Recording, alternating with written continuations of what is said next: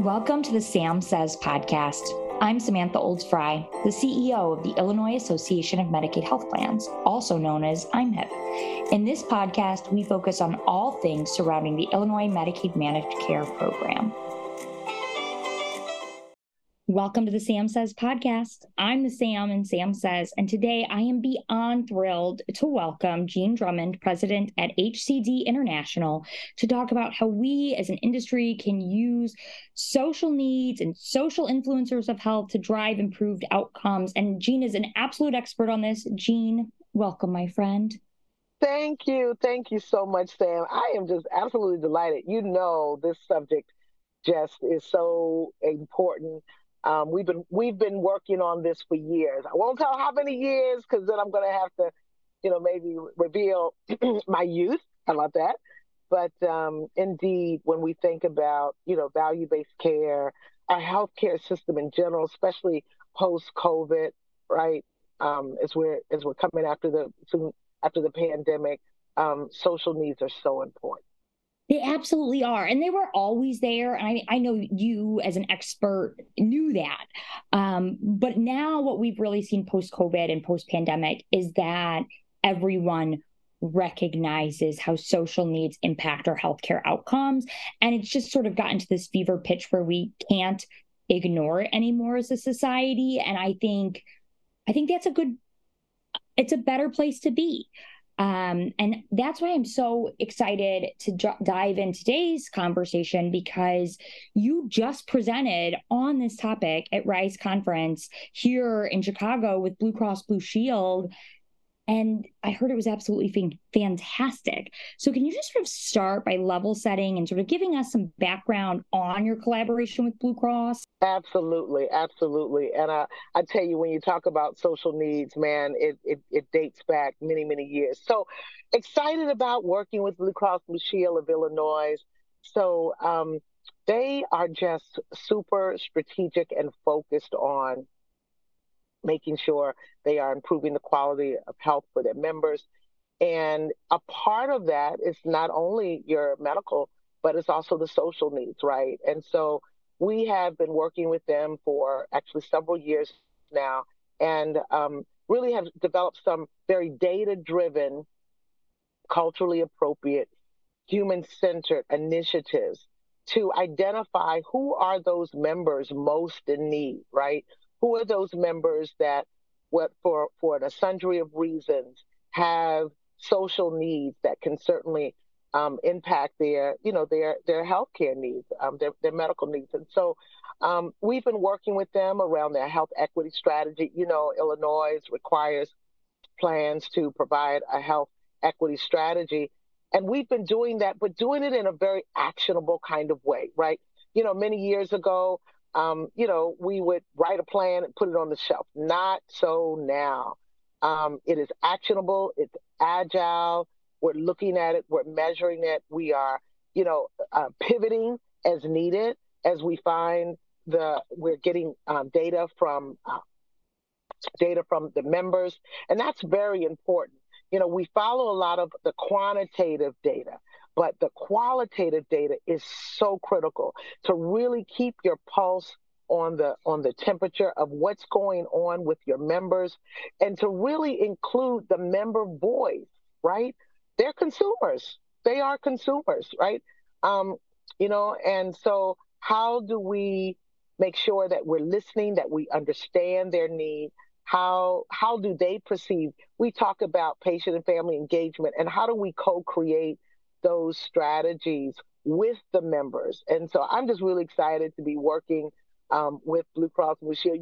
We have a phenomenal sponsor there, and just the work that she is doing. She is so committed to driving social change and, just really improving the quality of health and doing it in a very active, present tense kind of way. I mean, what are our members saying today? And looking at that data. So we've got a great work that we're doing. So we were able to present, yes, at the RISE conference. We were the opening session that morning on Monday morning. And she really framed it up in a great way of sharing the plans, overall strategy, their health equity strategy, because, it begins at the top. And so sharing their commitment across on multiple lanes, the data analytics, working with the community, working with the providers, just multiple, how it's really multiple partners. And then, we being able to work with them as a women-owned, minority business. We're very grateful for the BEP component that's there. And we have many of our staff are right there in these zip codes, live in these zip codes, live in the communities in which we are going to be serving the members. So it was quite an exciting time. Absolutely. And I love, there's so much I sort of want to underscore that you outlined. And we're talking about, we have a dear friend with Tiffany at Blue Cross. She's phenomenal. And I think what's important to know is like when we think of the leadership at Blue Cross, when we think of Jean, as you said, your staff is in these zip codes. So often people don't realize that why we are so passionate about some of this work we're doing is because it's personal. It's personal for folks in the Medicaid space. We are often here because we are mission driven. There is some reason, something that has drawn us to this program, drawn us to help others. And it is more than just sort of checking that box like it used to be. Absolutely. It is really about action and making a difference. And what I love too of what you said, Jean, that I just want to underscore one more time is the idea of we're pivoting now. We learn more, we get data, we get information, and we pivot. I don't think a pivot is a failure in your first plan. I think pivoting and adjusting underscore success and commitment in your execution, because what it means is you are taking new information and you are adapting your strategy to based off of what you are learning. You are learning, you are growing, and you are committed to improving, as opposed to sort of that lackadaisical approach of this is what we planned on. It's on autopilot now. We'll revisit it in a year, which isn't helpful. I love a good pivot. Absolutely. I mean, actually, your pivot is a part of the process, right? When we think about quality improvement, we have PDSAs, right? Plan, Do, Study, Act. So it has to be when we're thinking about equity, and definitely when you're looking at, post-COVID, during these difficult times when, we know the public health emergency is about to lift. We know the impact of SNAP benefits and just the housing just so many different support systems that were put in for individuals during this time. You've got to make sure that you are meeting the need, and hearing the voice from the members is critical. And so being able to ensure that you are agile is success, because then you can quickly realign resources. You can realign them to what the new need is. And so I think that's just front and center. And it's a part of, I believe, CMS, or the whole quality improvement continuum says it's constant, it's a continuous process. And so I think that's very important. Sam, you mentioned something about social needs have been with us. And I thought about, back in 1906, get this, 1906, right? W.E. Du Bois noted that social conditions, not genetics, impacted the health of, minorities in a significant way. And so it wasn't until really kind of about 2010, and I know you're a policy expert, that the federal government really formally recognized social conditions, such as whether we're going to call it social determinants, social influences, but, the social needs, and it really having an impact on disparities, which now in the United States, I was just looking at some numbers, is $175 billion of lost life years and just excess 135 of excess healthcare costs. So I tell you, Sam, we got a lot of work to do. We got a lot of work to do, a lot of people to help. And because, clearly it's contributing to the over 19% of our gross national product that we're spending right now in healthcare. Yet we have, our health outcomes are, we don't even want to talk. That's a whole nother subject to talk about maternal health, but we can just go on and on. But let me go back and allow you to, continue. Well, I just think, there's so much there to unpack. And it's multiple conversations, right? It is about, I always say it's easy for folks to think, oh, social, health related social needs or social determinants of health, that's somebody else's issue. Like, even if you are the most privileged person, maybe you're a billionaire and, you don't have any of these issues and you can afford to spend whatever on healthcare. The truth is it costs all of us, right? Like Yes, yes, the costs are public systems. yes. It is the opportunity. Workforce. Yes, workforce, the opportunity Yes, cost of it all. It impacts every single one of us, either directly or indirectly. And we are a community that is woven together. yes. And weakness in a system impacts all of us negatively. And it, of course, to say nothing of just the human component of um, caring for our neighbors. And so I Yes. think you said something that I wanted to start, sort of unpacking a little bit more, which is that idea of starting with cultural humility and Yes. empathy as we sort of Yes. address these social needs. And I think that's really key. Can you sort of like talk to me more about that? I am so glad. Absolutely. So, we understand that certainly we must address social needs and the impact of it representing over 80% of, overall, just the significant impact of social needs. So with that, how then do you understand or speak to your members? How do you approach them? How do you find out what they need, right? We know it's not necessarily, we've got to speak to them.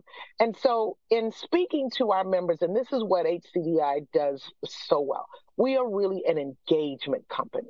Whether we're engaging with policy members, providers, I'm a provider, or members, but we begin with a sense of our human-centered design approaches, which begins with empathy, right? How do we genuinely care? Listening. We always talk about we like to create relationship over transaction. Let's just be real. Redetermination is about a transaction, right? But how do we demonstrate that we care first? And caring might be, let me get you a bag of groceries. Let me help you with your transportation, your housing, your electricity needs before I start talking about what it is that I need when we call. How do we creatively think about the community in which the members live? What are the resources? How do we, provide greater investments in these communities and empower them so that there is sustainability, right? So is there a lot that could be tilled and you could create a urban garden there? How do we typically we look at these, communities where you might have a higher population of your Medicaid members. And that's what actually we're doing at Blue Cross Blue Shield is how do we create investments in those communities because they're economics. And then I think it's really around the cultural humility, approaching an individual, whomever they may be, from a standpoint of that it's not what I say you need or how I think you should fix that meal because you're a person with diabetes, but it's what culturally, how do you want to, what is important to you? It might be, certain food. It might be your grandchildren. How can I activate you so that you desire to have a healthier life? What does good health look like to you? What would be that benefit? And so when we speak, we approach it in a culturally utilizing cultural intelligence. And that's really our staff's ability to relate, to relate, to relate. Can I say that again? And work with individuals that are culturally different, realizing even our similarities, right? Although I may be an African American female, and I'm talking to a Hispanic female, Asian, a Chinese individual, from a Chinese American, we all have a heart. We all want love. We all want to achieve a certain level of health so that we can enjoy our families and our community, be productive citizens back in our community. So that's how we approach it. And we're very sincere about that, how we listen first. We listen. What's important to you? And that's how we begin to engage, to understand what are those social needs that are most important to you that we can help you on your healthcare journey. Oh, I could not agree more. And we always talk about, and we actually began this conversation in sort of prep, talking about words and why they matter and how we're really purposeful about them.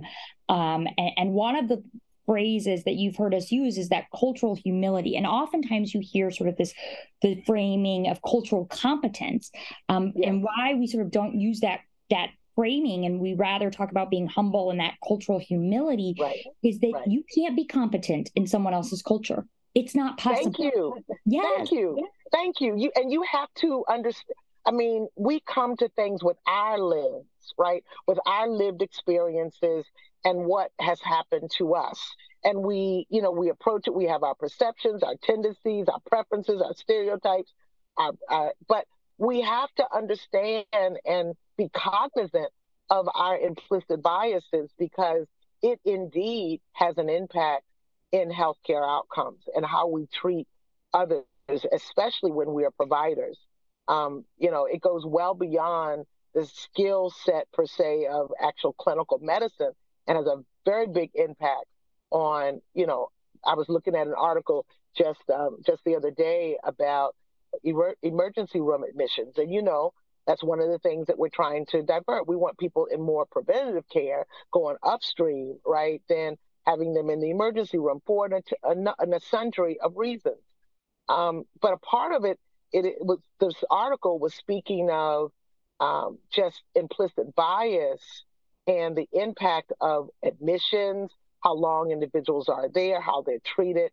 And so, Sam, we got a lot of work to do, lady. We got a lot of work to do in training our, providers, and I'm going to throw another curveball at you. We typically think of our providers as just being the doctor, the nurse practitioner, me, a PA, and just those that are in the quote unquote healthcare, the direct care. But what about the cab driver, the transportation driver that shows up at a member's door, right, to take them to a dialysis center? So we've been doing some work around helping the cab drivers to have trauma-informed care and to have implicit bias. Their role in access to getting a member care. We really have to broaden our lens to who is a part of that member's journey again. Absolutely. Absolutely. And we've worked on this at IMHIP.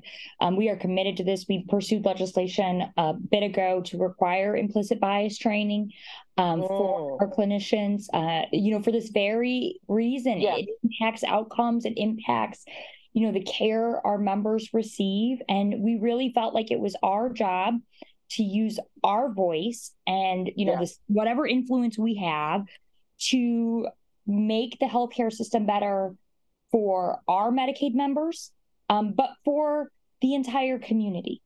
The country is looking at what you're doing some amazing work there, Sam, with your legislative body, and just really providing them the kind of data and the thinking and the perspectives that I know that's the work that we try to, share with CMS, and when we're responding to rule writing and various upcoming, trying to shape that to make sure that the clinician's voice is heard, the member's voice is heard, and that they can really understand where they can incentivize, right, and who should be at the table. So important. That's why I love the work of IMHAP and what you're continually dedicated to do. Oh, well, thank you so much, Jean. We love working with you. And I would be remiss if we didn't, just before we ended our call, I want to hit on one more topic you sort of highlighted. And I loved the way you said it about relating before you try to do a transaction.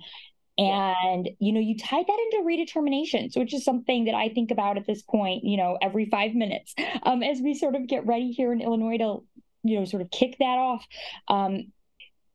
Can you talk a little bit about how you see social needs and health plans and all of that sort of, working together with regards to redeterminations?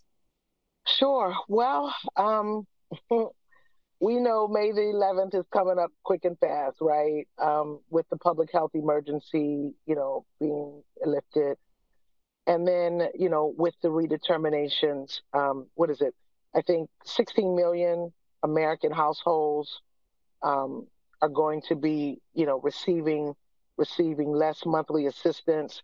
And according to some of the research, it's going to be impacting about 2 million people right there in Illinois in a number of ways, even with the SNAP. So it's not just the redetermination, it's so many other benefits, even around, I was just speaking around, SNAP and just in a sundry of various areas. And so what I'm going to say that I have seen with the redetermination, I think is so very important.